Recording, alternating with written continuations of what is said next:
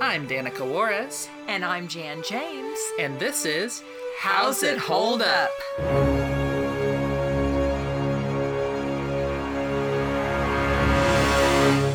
Hi, I'm Danica. And I'm Jan. And I'm Valerie. And today we watched our first Walt Disney Alice comedy.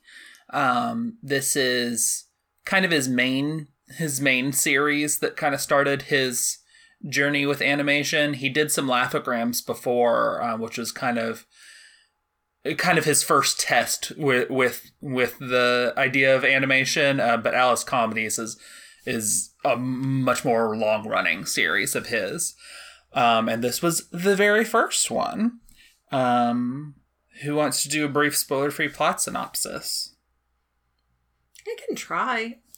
You may have to jump in there and rescue me. But anyway, okay. So a little girl, Alice, goes to Walt Disney's studio office, knocks on the door, and wants to see some funnies, as she puts it. And so he sits her in a chair, and she is watching on, basically animation, almost like we would look at a TV. It's on the page, all this animation. So she's watching first a little scenario with a little dog going into a doghouse and all kinds of shenanigans just being insinuated. Anyway, then he ends up, she goes to the other artist and watches a lot of animation. So then that causes her, she's excited. She loves the funnies. She goes home. You see her getting tucked into bed. And so then she ends up going into a dream world, hence the name Alice's Wonderland. And she starts having a dream that she's arrived to this little town and she's interacting with all of these funnies. Ends up being, chased by a lion and wakes up and begins to tell her mom again. Yeah, I like your use of the word funnies multiple times. That I just thought it was very cute. Also, is it weird to think that in 1923 TVs did not exist? Yes. What did you guys think of this short? It was pretty cute. I think I liked some of the Fleischer interactions more, but it was fun. It was a cute little thing, and Alice was adorable. Yeah, it's interesting. The concept of this series is kind of purposefully the inverse of what the Out of the Inkwell series is, because the idea at the time in 1923 that the Fleischers were doing was definitely being copied by other people. There's a series called Bobby Bumps that ends up doing pretty much exclusively stuff like Out of the Inkwell late in its run, where it's like a live action person interacting with animated characters, and the animated characters are like in the live action space and stuff like that. Like that was pretty popular and well known at that point. So Disney kind of wanted to do an inverse where it's like, let's take a live action person and put them into animation. For better or worse, that's kind of what the idea of this is. And we'll have to see if it ever gets as interesting as the Fleischers are able to do with their Out of the Inkwell series. Yeah, I'm not sure. I guess I'm still kind of on the fence as far as what I would prefer. This is the very first one that I saw, but I enjoyed it. Is what I'm saying. At this point, I don't know if I like the Out of the Inkwell better than this. Oh, but sure. This was cute. The little girl was darling. It was also nice to me, it was almost like everyone's watching a TV screen like we would do, of course, but they're just looking at a sketch and all this animation is going on. But it was cute. And then the interactions with the little girl in her dream, where again, she has now gone into that reality. It was cute. Yeah, no, I think it's a cute little short. It's not necessarily one I'd want to watch all the time, but it's a cute little beginning of this series that I haven't really watched. I think I've watched one other one that's later just because it's the introduction of a character I know. But otherwise I haven't really watched this series. So I'm curious to see where it goes, if it ever gets as interesting as any of the later Oswald shorts or what Mickey Mouse becomes. Well, it'll be interesting to see. Is that character Pete? Yes. Eh. You're like, I remember the stuff that you said to me. Let's have some fun facts. So Disney Oop Eworks and their staff made the first Alice comedy, a one reel 10-ish minute 1923 short subject titled Alice's Wonderland, while they were still heading the failing Laugh-O-Gram studio. The film was never shown theatrically, nor was it meant to be, but was instead shown to prospective film distributors. It's now available publicly because it's been released on various Disney DVDs, I think generally as extras. But after completing the film, the studio went bankrupt and was forced to shut down. Disney kept sending out proposals for the Alice series in hopes of obtaining a distribution agreement, and a deal was finally arranged through Winkler Pictures, run by Margaret Winkler, who we've talked about before, and her fiancé Charles Mintz. Because of a recent falling out with Pat Sullivan, the studio needed a quick replacement for their centerpiece Felix the Cat animated series. So there was bad times between them and the people who were making Felix the Cat at the time, and so they needed a new person, and Walt fit the bill. And also just a pretty random little fun fact, the 8th episode of the 2014 Cartoon Network miniseries Over the Garden Wall, entitled Babes in the Woods, contains several direct visual references to this short, including the reception committee scene. Oh, okay. Okay. When it's if you don't recall, babe, it's the one where the little brother is dreaming and is in the dreamscape and stuff. Oh. Yeah. Okay. Yeah. So let's get specific. Let's start talking about story, characters, animation. Cartoon Studios look super fun in this video. Right? They're just like, let's watch these guys box. It's almost like they like draw a character and then they like coach them to act. And it's like, let's see what they're doing. What's their wacky antics? And Yeah, I thought it was it was cute with them all surrounding, and yeah, again, like we'd watch a fight, and at one point the two guys that were like on the top behind of the pad, they looked like one guy thought he was hitting the other guy, but I don't know if he was. I think he was. Yeah, there was gesturing. like a group of people surrounding one that had like a dog and a cat, I think, who were boxing each other, and they were just surrounding it, and like clearly it was like they were at an actual show or whatever in terms of their enthusiasm. It was cute. It was funny. I think I liked the Fleischer interacting. It felt like more with the characters versus them, like you were saying, feeling like they're watching TV. Yeah. The most kind of interaction that I felt was with the mouse and an actual cat sitting next to one of the boards, and the mouse was kind of stabbing at the cat, and the cat wasn't doing anything until it hopped off, and it kind of felt like there was a action reaction of the mouse poking at it and the cat leaving, but not really. So in that part, it was less engaging than some of the other things that I've seen. Yeah, it was more just like you can kind of imagine being this little girl and being like, oh, what a fun, fantastical job that these guys get to have, rather than it feeling like these things are necessarily actually alive or anything like that. Mm-hmm. Yeah. But then the main part of the short is her dream, where she is the one in a cartoon world. Mm-hmm. How did we feel overall about her integration? And again, this is the first one. But yeah, how did we feel about her being in that cartoon world? How did that scan for y'all? It felt it was kind of minimal. The most was near the end where she was being chased. But in the beginning, she's, pretty static. Waving, looking, she was like being carried by elephants or something. And so she was in a center of the frame. Yeah, that was one of my favorite integration shots, was her in that basket or whatever on top of the elephant. Yeah, but she didn't move. They made it look like she was moving by, it looked like the elephants in the parade were passing a crowd, but she didn't move. So it was pretty good about making you feel like stuff was happening without them having to do very much. Yeah, because, integrating these two mediums is hard, especially at this point. It's not like they have digital technologies to be able to just slam them together. Yeah, I liked when she was looking out the train, and they had the actual set. Yeah. In a Where she could cartoon lean style. on the window. Yeah, that was cute. Yeah.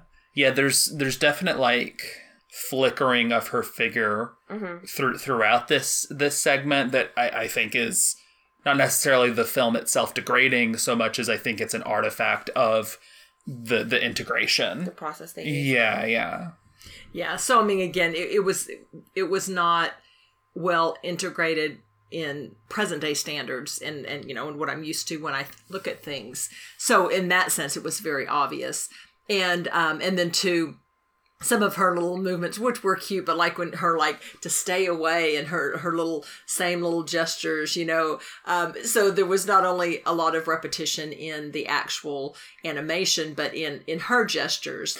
Her gestures were kind of cartoony. It's very, very exaggerated. Yeah. But again, she's just a cute little girl. And just kind of cute scenarios. Yeah, the animated characters are all pretty generic for the time. There's no real... I think it's kind of the mid-20s and on where different studios kind of start trying to differentiate their character designs a little more. And then Mickey will come out and that'll all go away again because everyone tries to ape Mickey style. But I know that Felix the Cat in particular gets like a big redesign in the mid 1920s. Oswald kind of has his own thing going on once he exists. I don't know how the design shifts in Alice comedies. It'll be interesting to see. But yeah, I think it's a cute little cartoon, but like all of its aspects is like this is like the first one that you're doing of this series, and it shows. Yeah, and as Danica was saying, not any variation. Like all the dogs look the same, all the cats look the same, all the lions look the same. Everything, looks just identical. Yeah, for like the greeting committee to be the same 3 dogs doing the same and those 4 thing. dogs. Oh, you can't. I mean, they all blend together, but it was 4 dogs. Yeah, like the same. Which would be kind of cute by itself, but then that is what everything else is. Mm-hmm. Like it's kind of cute, and I think this might even be what Over the Garden Wall does. Is I think that their little reception committee like has like 3 or 4 characters that do all look the same, but then that's not representative of everything else, because of course that's a 2014 cartoon. But like it's obvious throughout that like it's like you have one character design for all of these animals and that's it. Which I also find interesting because and obviously it's the process of how they try to animate these things, because there's a lot of creative people and you would think you could come up with a lot of different designs for things, I think it's definitely just let fewer designs means you can just keep animating. You can animate the one lion and just repeat that a bunch rather than having to have multiple, like it's just more drawings the more unique designs you have. Yeah. So the main conflict in the story is lions get out of the Cartoon Land Zoo and start chasing Alice to eat her. But why? But this Cartoon Land is all animals. So why is there a zoo? Why do they have a zoo with other animals in the zoo? People think that it started with Pluto and Goofy, but no, it goes so much farther back with Walt. His confusing world of anthropomorphic-ish animals.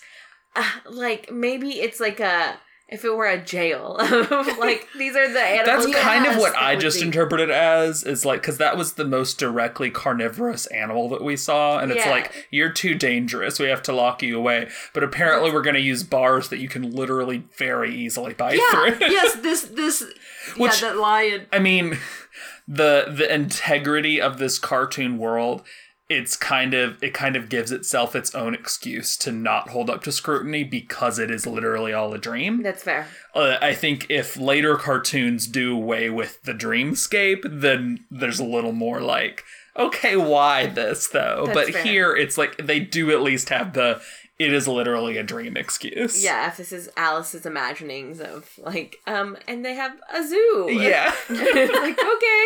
It's like, sure. Because it literally does say zoo. I mean, it's not like, because I like your idea of just saying jail. You've been bad lions. You're in jail for now.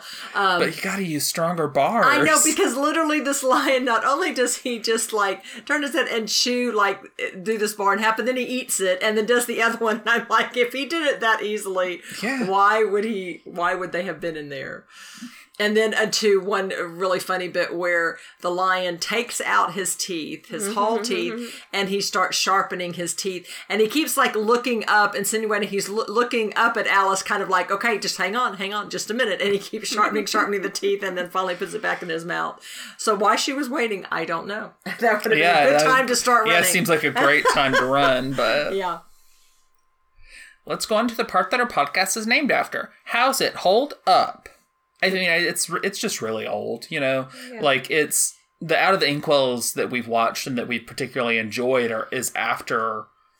You know, we think of The Tantalizing Fly was the first one that we watched, and it was one of the earliest ones. And it's much more basic than what the Fleischers of Enjoy do. And I imagine that it's similar with this. I imagine the Alice comedies are going to get more interesting from here. Mm-hmm. This is a cute little thing, but it's like... The animation is basic. The integration of the live action and the animation is basic. There's, you know, her live action self, like, it kind of blinks sometimes with like white over it or whatever, like artifacts of this integration. Like there's aspects of it that are just clearly rough, but also this particular cartoon was never shown in theaters, nor was it supposed to be. Yeah. It was just supposed to entice people to pick up a full series. So, I mean, yeah, I think for that purpose, it holds up decently. But for your average watching experience, I don't know how well it holds up. Mm-hmm. Yeah. And my only criticism, that you're gonna laugh at me, there was just not enough emotional connection between the mom and the little girl. She's a darling little girl. She should have hugged and given to her more loving kisses at night. I have no notes. Perfect, Mom. Let's go on to our favorites and least favorites. What was your least favorite moment? I think it's when the lions chase Alice into the tree, into holes, and you're supposed to be imagining what's happening in there as like sound effect words are popping out, like help or whatever, zoom, or... It's not aided by the fact that they do that gag 3 times. Yes. And that's 4. And it's only remotely... Well, yeah, they do it at the very beginning of the cartoon. Yeah. But which at least you have stuff surrounding the edge of that happening that you can focus on. Because they're just looking at it laughing. Sure, but yeah, it's there basically 4 times, and it's only remotely funny the 4th time, and that's just because they're able to like do more things with the rabbit coming out of the ground, them going underground and stuff like that. Like, yeah, I think that's probably my least favorite. It wasn't very interesting. Yeah, I'd agree. I would agree too. Yes. What was your favorite moment? This is a tie for me. I loved the train. It was adorable. So I think when the train is like looking over the edge, so cute. But also my favorite Alice moment is whenever she's telling people about her day, like her mom. That just felt so authentic, of just like the kid just like going babbling, and the parents or whoever's like, yeah, great, and just doing whatever. And then she's like miming, moving her hand. Like that felt, I think, the least acted out of the stuff that she would do, where she was like, oh, scared, move her arms up, and the just talking about whatever. I liked that as well. Yeah, actually, mine is almost identical. My favorite was the little train, and again, peeking over the edge of that cliff was so cute. I love that train. But then mine actually, I did love when she was chatting to her mom, you know, to go to bed and to wake up in the morning. But I also love the interaction between she and Walt, and he's holding her hand, and at one point, like they had watched One Funny or something, and he's kneeling down and he's holding her little hand, and again, she's like, you know, just talking, you know, like about I guess what she liked about it or whatever. And again, that just seemed so genuine, and it was just so endearing to me, especially just fact knowing that, I love Walt Disney and what he's brought to this world. So that just interaction was just, I don't know, really enjoyed. Honestly, I kind of found myself enjoying the opening bit the most, where she's just exploring the film studio. Mm-hmm. Yeah, I just kind of enjoyed like all these guys doing their animating, but the animation is like happening without them. I don't know. It's silly and cute. Who is your least favorite character? The lions? Yeah, I was going to say the lions. They were guess. too mean. They were too mean to There's, Alice. there's basically Alice and kind of Walt. Like, there's not really characters in this one. Yeah, I guess. I don't know. Who's your favorite? I mean, Alice is adorable. I mean, that train, though, I really like the train. Oh, that's right. When You I do saw like the the train, train a I lot. know. I'm I like, my favorite character immediately, because it looked over, and then it did a little hop. So, sorry, train. No, that's fine. I'm going to go with Alice, though. She was a cute little actress. Yeah, I think ultimately I go with Alice, but I'll tell you what, we were on the same wavelength, Valerie, because again, I just adored that train. I just loved that so much. It's like a precursor to Casey Jr. and Dumbo. And then I really enjoyed the cat sitting, the real cat, because at one point, again, it's ignoring the mouse. It's kind of like, whatever, I don't know what you're doing. I don't care, mouse. But there were some times that there'd be something and its little ears would go up and it was like, look kind of behind there, kind of like what's going on, in the studio or whatever behind. And then finally it's like, okay, I'm out of here. They're Anyway, probably I like, your cat, pay attention to the board. Do something. Yeah. It's like, why are you trying to tell a cat to do anything? Right. Yes. All right, let's say whether or not we'd recommend it and what you would rate it. I guess I would recommend it for historical things, but like you were saying before, Danica, this is to get you to actually order more things. So they're probably like doing the simplest but most impactful thing to entice somebody to purchase, a series. So and it's not like this is the first technical, this is the first time we've integrated live action in animation. It's just not. Like, it's been done different ways and more entertaining ways. But if you're like, this is, the first step in Disney's, another step in Disney's rise to whatever, that's fine. If for historical purposes, sure, I guess I'd recommend it. Score-wise, I'm all over the place with shorts. I guess I'd probably do 1.5. 1.5. I'm really on the same wavelength with you today. In that, yes, I would recommend, but it's not a must see. But again, if you are very interested in the origins of Disney and getting started with all of his animation and so forth, then yeah, it's cute and it's again historical. So it's the beginning one, darling little actress. But again, lots more other engaging combinations of live action with animation, especially in the Out of the Inkwell that we've been sharing with you all. Anyway, as far as rating, I don't know. I think I would say, do I want to go 1.75? I guess a 1.5 also. Yeah, I generally agree with everything y'all are saying. Yeah, this is the first one, so it's interesting for historical purposes, but I'm positive that later Alice comedies are more interesting. Yeah, I'll go ahead and give it a 1.75. Yeah, it's fine. Next time, it'll probably be Out of the Inkwell or Felix. I feel like I need to do at least one more in 1923 before I scamper along to 1924. So, yeah, probably one of those. And then with our next episode, of course, will be a movie, and it's a Japanese movie. So, looking forward to checking it out. All right. Well, gosh, you guys, thanks so much for joining us. We Yes. love having you. Please, like, subscribe, keep joining us. Just subscribe. You can't really like a podcast episode. Well, you can like it in your heart. True. Yes. Like, metaphorically like us, not like in physical action. Yeah. Love us even. But in a physical action, do subscribe. Yes, thank you. Yes. Rate. Yes. Yes. Bye. Bye. Love y'all. This has been How's It Hold Up with Danica Juarez and Jan James. You can find our podcast on Twitter at How's It Hold Up Pod. That's with each word capitalized and no apostrophe. Also, if you'd like to support us, we have a Patreon. You can find us at patreon.com/user?U=2790566. Every little bit helps, and even with a minimum pledge, you get access to things you won't hear in our main podcast feed.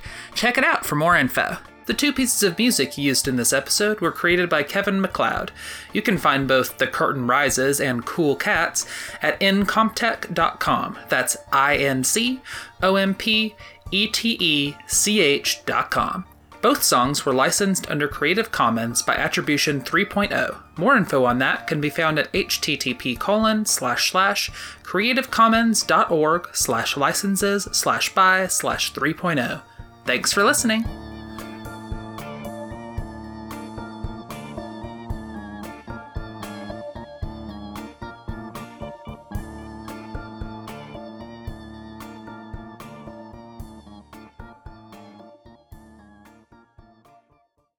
Let's get into... No, wait. Cut this bit. Hey, Valerie, cut this bit.